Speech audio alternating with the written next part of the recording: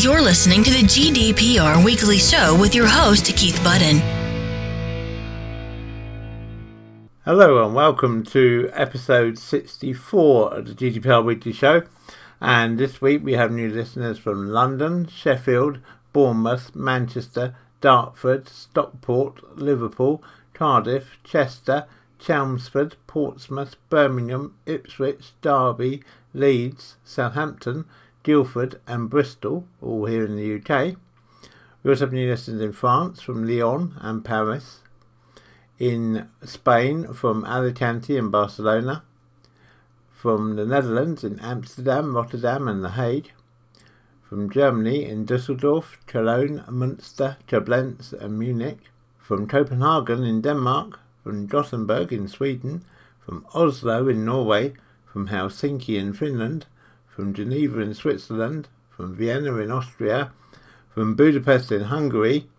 In Italy we have new listeners from Milan and Venice, from Belgrade in Serbia, from Tel Aviv in Israel, from Johannesburg in South Africa, and congratulations to South Africa on their victory in the Rugby World Cup this week, from Karnataka in India, from Colombo in Sri Lanka, from Hyogo in Japan, from Tapai in Taiwan, and big welcome to you, our first ever listeners from Taiwan, from Melbourne, Adelaide and Perth in Australia, from Sao Paulo and Belo Horizonte in Brazil, from Kingston, Jamaica, from Quebec in Canada, and in the USA we have new listeners this week from San Francisco, Boston, San Diego, New York, Pittsburgh, Minneapolis, Atlanta, Denver, Rochester, Jacksonville, Washington DC, Houston, Dallas, Indianapolis, Albany, Phoenix and Los Angeles. So once again, new listeners from right around the globe, and it's great to have you all along. I do really appreciate you and of course all my regular listeners for giving up half an hour or so of your week to catch up on the latest in the world of GDPR. As always, I hope you find the programme useful and informative and entertaining. And if you have any feedback at all on the show, whether it's things you like, things you don't like, suggestions for future articles, suggestions of people you'd like to see interviewed on the show, then please always feel free to drop me an email to podcasts@ensurety.co.uk, that's ensurety.co.uk, and I will take note of your comments. I do read every single email that we receive. Unfortunately, I don't have time to reply to everyone individually, but please be assured your emails are read, and where appropriate and wherever we can, we incorporate your changes into and suggestions into future episodes of the GDPR Weekly Show. And so in just a few moments, I'll be telling you what's coming up in this week's episode of the show. Check us out on Facebook. So coming up in this week's episode of the GDPR Weekly Show, we have an update on GDPR and Brexit following the announcement of a general election here in the UK. We have news of a alleged data breach for the BBC, which they suffered at an employment tribunal. We have news of a data breach on a email from West Berkshire Council. We have news of a data breach with Italian bank UniCredit, which has potentially exposed 3 million customer records. We have news of a fine imposed on the Austrian Post Office by the Austrian ICO, a fine of 18 million euros for a GDPR violation. We have news of a data breach at one of the first domain name registrars on the whole internet, from web.com, register.com and Network Solutions. So with details of their data breach and what's happening there. We have details of a potentially very large data breach at Adobe Creative Cloud. We have news of a data breach in Canada from a Canadian financial organisation called Desjardins, and a data breach which has occurred there. And finally, for this week's episode, we are pleased to be able to report that Facebook have finally settled their legal appeal against their penalty for Cambridge Analytica and all of that data breach scandal which occurred last year, and we've brought you before in other episodes of the GDPR Weekly Show. But anyway, Facebook have finally dropped their appeal and have agreed to pay the £500,000 fine to the UK ICO. So as normal, a complete range of subjects in this week's episode of the GDPR Weekly Show. You're listening to the GDPR Weekly Show with your host, Keith Budden. If you're based in the UK, you will of course be aware that this week the UK Parliament passed a bill which means that Parliament is now suspended ahead of a general election which will come up on Thursday the 12th of December 2019, so just 2 weeks before Christmas. As a result of Parliament being suspended for the election, it means of course that nothing will move further forward on the withdrawal bill, and so there will be no update on Brexit and GDPR, or at least no significant update on Brexit and GDPR until after the new government is elected, which is happening, as we say, on the 12th of December, so that we should know our new government on the 13th of December, assuming that a party achieves a clear majority. If that doesn't happen, no doubt we will enter into a short period of negotiation as parties decide who's going to work together with who in a coalition. But either way, it would seem unlikely now that there's going to be any significant move forward on GDPR and Brexit until the early part of January 2020. Obviously, if there is any developments, we'll bring them to you in future episodes of the GDPR Weekly Show, but we are not expecting any significant developments until January 2020. During the election period, we will try and give fair coverage to all of the parties who are standing in the 2019 election, the election to be held on 12th of December, and we will of course bring you any GDPR related stories to any of the election campaigns during that period. You're listening to the GDPR Weekly Show with your host, Keith Budden. The BBC suffered an embarrassing data breach this week when they accidentally revealed the names of 120 women who were involved in an equal pay dispute. The names were involved in a equal pay case being brought against the broadcaster by one of their presenters, Samira Ahmed, during a employment tribunal. As part of the legal document bundle, the BBC included a document which named BBC women who had put their names to a letter issued by the National Union of Journalists, the NUJ, in an attempt to address unequal pay at the BBC. The document was made available in unredacted form to members of the public and the press, who could therefore see all of the names. The BBC has denied responsibility for the breach. A spokesperson for the corporation said the letter was an NUJ document making a complaint on behalf of the members named. It was included in the claimant's disclosure and annexed to a letter referred to specifically in the evidence of the NUJ witness. At the request of the claimant's solicitors, it was included in the legal bundle that was made publicly available following evidence sessions in the court. It is fundamentally wrong to describe the NUJ's evidence as a BBC mistake, they added. The NUJ, however, said the BBC was responsible. Their spokesman said, "It's very concerning that the names of the individuals who made a group complaint via the NUJ to the BBC were included in the bundle prepared by the BBC. While the collective grievance was referenced in the NUJ's evidence to the tribunal, the names of the BBC employees were not and should have been redacted." The BBC yesterday emailed the staff on the list to notify them that their complaints, and in some cases their pay grades, had been made public. Ahmed is currently seeking almost £700,000 in back pay from the broadcaster in an alleged breach of equal pay legislation in a case supported by the NUJ. The case compares the £440 per episode that Ahmed was paid for presenting a programme called Newswatch with the fee of £3,000 per episode received by Jeremy Vine for the programme Points of View. The argument of Ahmed and the NUJ is that Newswatch and Points of View are essentially similar programmes, and therefore the pay received by the presenters should be in line. The tribunal is the first major equal pay case since the BBC's gender pay policies came under scrutiny in 2017, when it revealed there was just one woman amongst its 10 highest paid employees. Ahmed's legal team have argued that the two journalists do a very similar job, as both shows are presenter-led and explore audience feedback on BBC programmes. The BBC, for its part, says it did not break the law requiring equal pay for equal work, insisting that two programmes were totally different programmes for totally different audiences. Ahmed has presented Newswatch since 2012 and also presents Front Row on BBC Radio 4.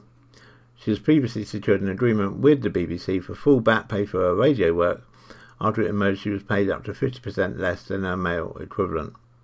If we receive any update on this data breach from either the BBC, the NUJ or from Ahmed herself, then we will of course bring it to you in a future episode of the GDPR Weekly Show. You're listening to the GDPR Weekly Show with your host, Keith Budden. In our experience now as a consultancy with over 140 clients, both in the UK, Europe and the USA, one of the most common reasons we see for a data breach and for people potentially falling foul of GDPR is the misuse of people's email addresses in CC emails copied to a large group of people without the permission of those people named in the CC to use their emails.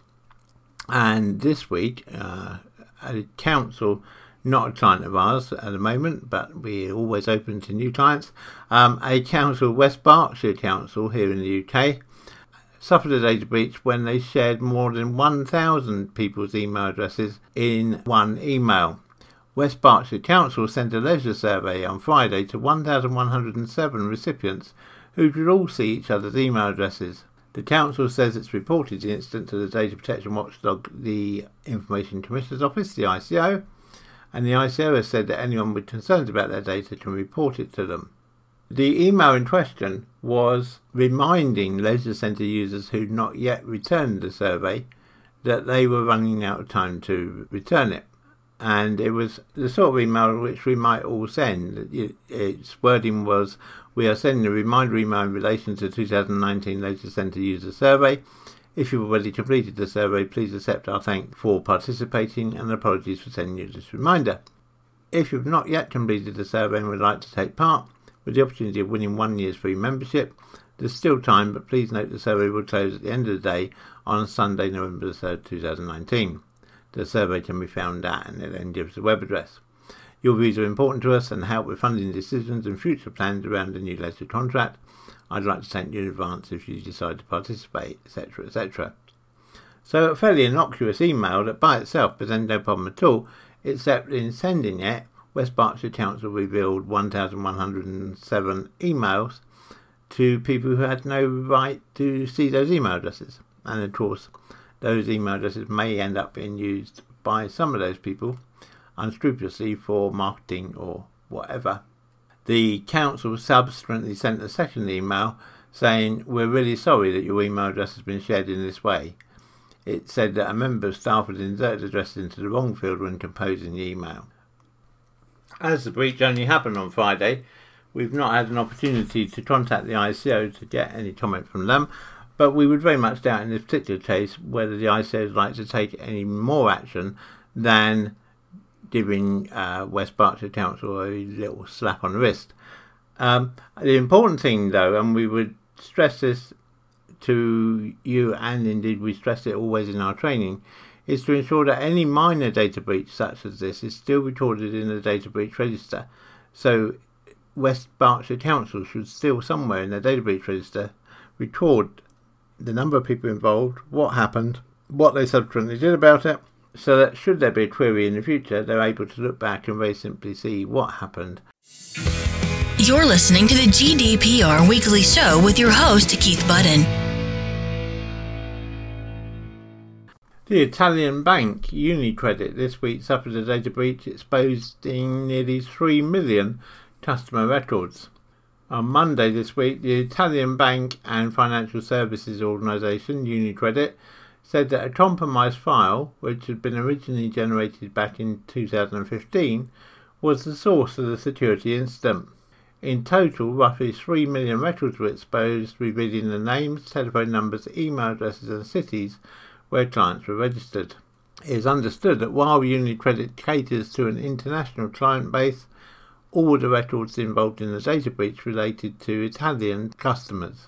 UniCredit was keen to emphasise, however, that the data leak did not include any financial information or any of the credentials required to access client accounts. Therefore, those involved in the breach have lost personally identifiable information, PII, which can be used in social engineering campaigns and potentially contribute to identity theft, but the chance of unauthorised transactions caused by the data leak is regarded as being slim. UniCredit has launched an internal investigation into how the breach took place and has informed relevant authorities, including law enforcement. Impacted customers will be informed by post or via their online banking. In a statement for UniCredit, a spokesman said since 2016 the group has invested an additional €2.4 billion in upgrading and strengthening our IT systems and cyber security. Customer data safety and security is UniCredit's top priority, and in June 2019 the group implemented a new strong identification process for access to its web and mobile services as well as payment transactions. This is not the first time that UniCredit has faced a data breach incident. In July 2017, the bank said it had become a victim of data theft due to a third-party provider accessing Italian customer data without consent or authorization.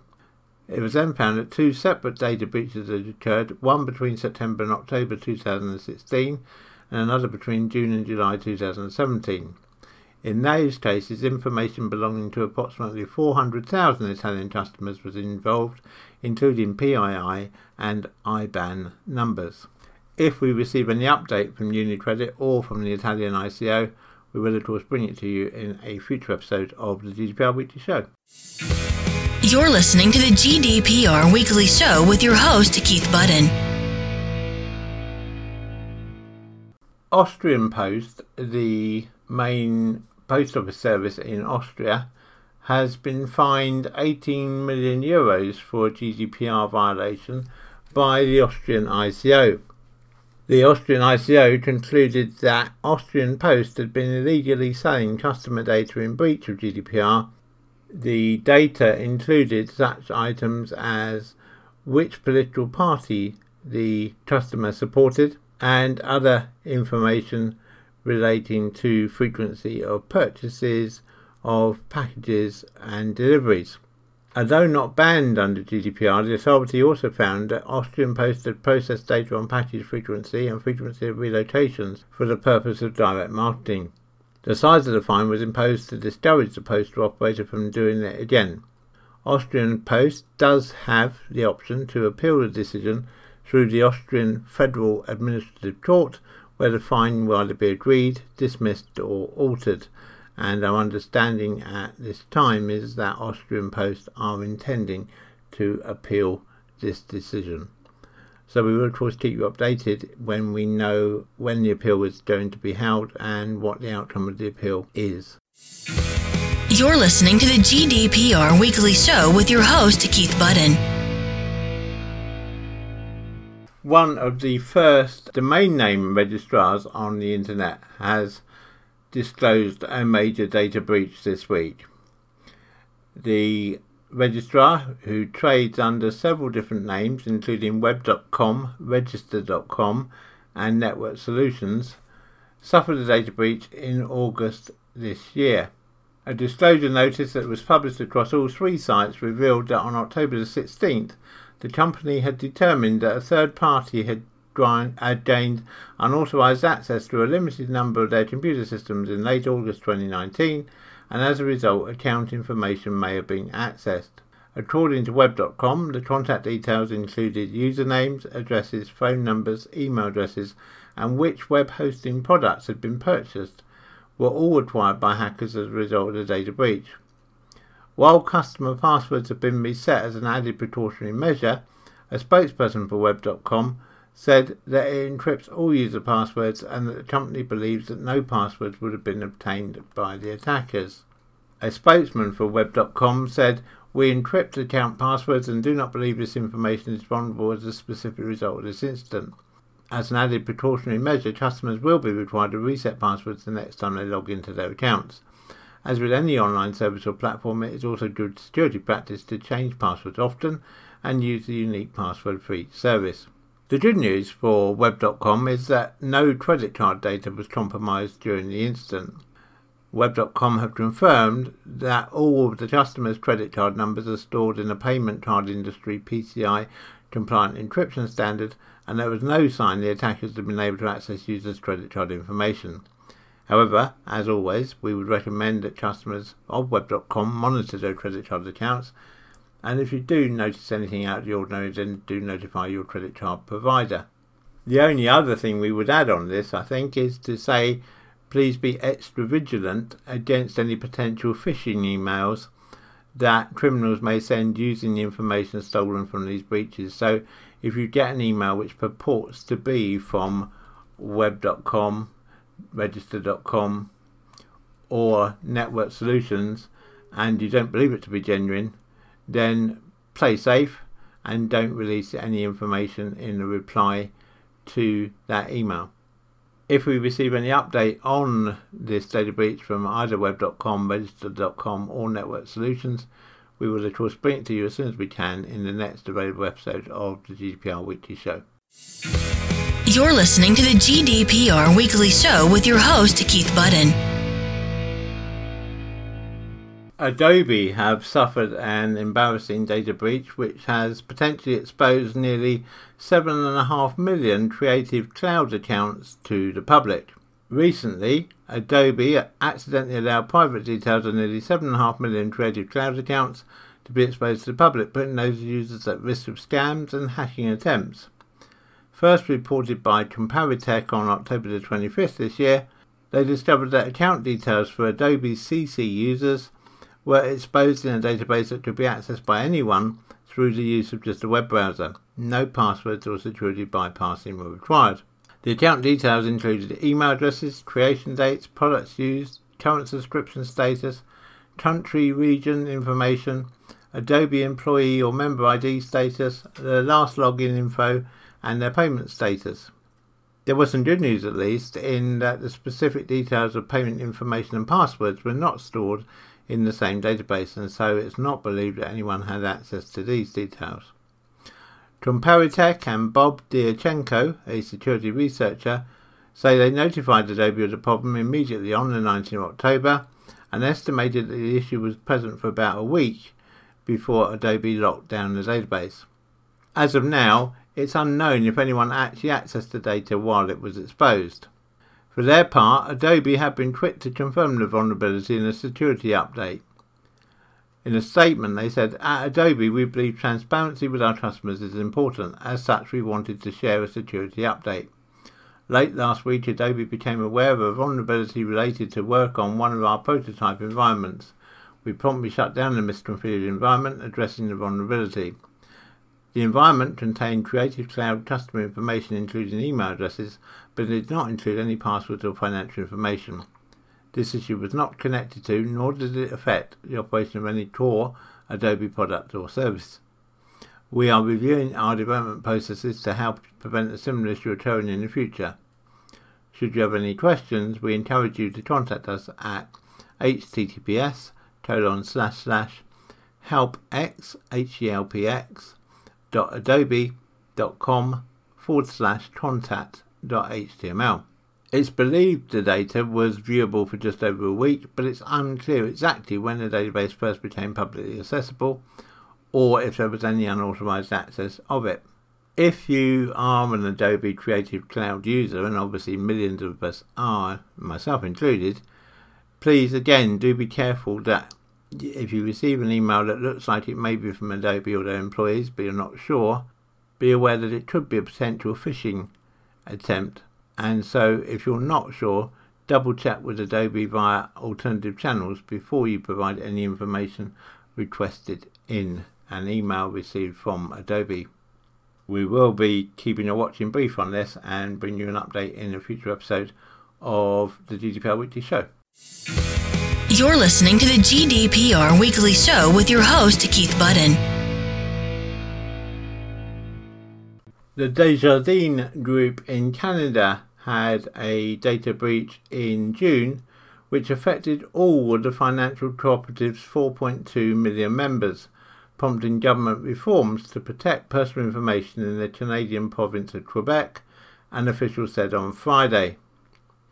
Quebec Finance Minister Éric Girard said the province would take steps to improve cybersecurity and the protection of personal information in the wake of the data breach at Desjardins. It's an extremely serious incident, Girard said in a statement. Quebec's security watchdog, the Autorité des Marchés Financiers, said on Friday that it had been advised by police that the leak was more significant than originally announced.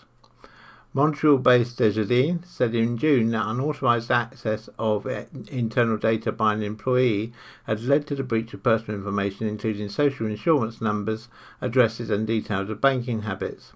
The breach was said to expose the information of 2.9 million members. Girard said Desjardins is adequately managing the incident well, although he acknowledged there had been a delay in discovering the data thefts. Obviously this is outside of the remit of GDPR, but because of the number of people involved and because we know we do have a number of listeners in Canada, we felt it was appropriate to bring this event to your attention. If we get any update on this, either from Desjardins or from the Quebec authorities, we will of course bring it to you in a future episode of the GDPR Weekly Show. You're listening to the GDPR Weekly Show with your host, Keith Budden. After a protracted legal process, Facebook has finally agreed to pay the full £500,000 fine imposed by the United Kingdom Information Commissioner's Office, the ICO, for the Cambridge Analytica data breach, which we've reported several times here on the GDPR Weekly Show. The ICO alleged that Facebook had failed to protect data gathered by Cambridge Analytica from approximately 87 million Facebook users.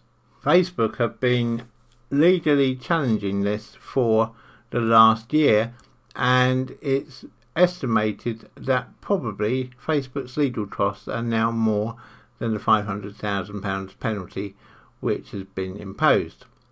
As part of the settlement of paying the £500,000 fine, it was agreed that Facebook and ICO would each pay their own legal costs. It does mean that portions of other investigations into Facebook, which have been put on hold pending the decision on this case, can now proceed, and the ICO is understood to be taking steps to proceed with these as quickly as possible. It is worth noting that if the events with Cambridge Analytica had taken place after the introduction of GDPR, then Facebook could have been fined up to £17 million rather than the £500,000 that they have been. In a statement, a spokesman for the ICO said the ICO welcomes the agreement reached with Facebook for the withdrawal of their appeal against our monetary penalty notice and their agreement to pay the fine. The ICO's main concern was that UK citizen data was exposed to a serious risk of harm. Protection of personal information and personal privacy is of fundamental importance, not only for the rights of individuals, but also, as we now know, for the preservation of a strong democracy. We are pleased to hear that Facebook has taken, and will continue to take, significant steps to comply with the fundamental principles of data protection.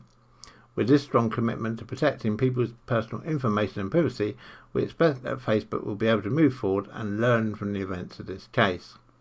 Henry Kinmonts, Director and Associate General Counsel for Facebook, also commented on the agreement. He said, "We are pleased to have reached a settlement with the ICO. As we've said before, we wish we had done more to investigate claims about Cambridge Analytica in 2015. We made major changes to our platform back then, significantly restricting information which app developers could access."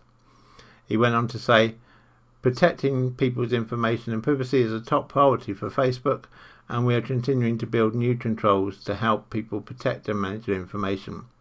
The ICO has stated that it has not discovered evidence that the data of Facebook users in the EU was transferred to Cambridge Analytica by Dr. Kogan. However, we look forward to continuing to cooperate with the ICO's wider and ongoing investigation into the use of data analytics, and in particular the use of data analytics for political purposes. So it looks like at least this stage of the action against Facebook has finally come to a close, but there will of course be ongoing action against Facebook for various other breaches, and we will continue to bring you updates on those in forthcoming episodes of the GDPR Weekly Show. You're listening to the GDPR Weekly Show with your host, Keith Budden. So that brings us to the end of this week's episode of the GDPR Weekly Show. I hope you found it useful. I hope you found it entertaining. Please do let me know. Let me have your feedback by sending an email to podcast@ensurety.co.uk. You can find out more about us at Ensurety at www.ensurety.co.uk. And I look forward to speaking to you again, same time, same place, next week. Have a good week, everybody, and remember to keep your data safe. Check us out on Facebook. The GDPR Weekly Show is an Ensurety production. Follow us on Facebook at www.facebook.com/Ensurety.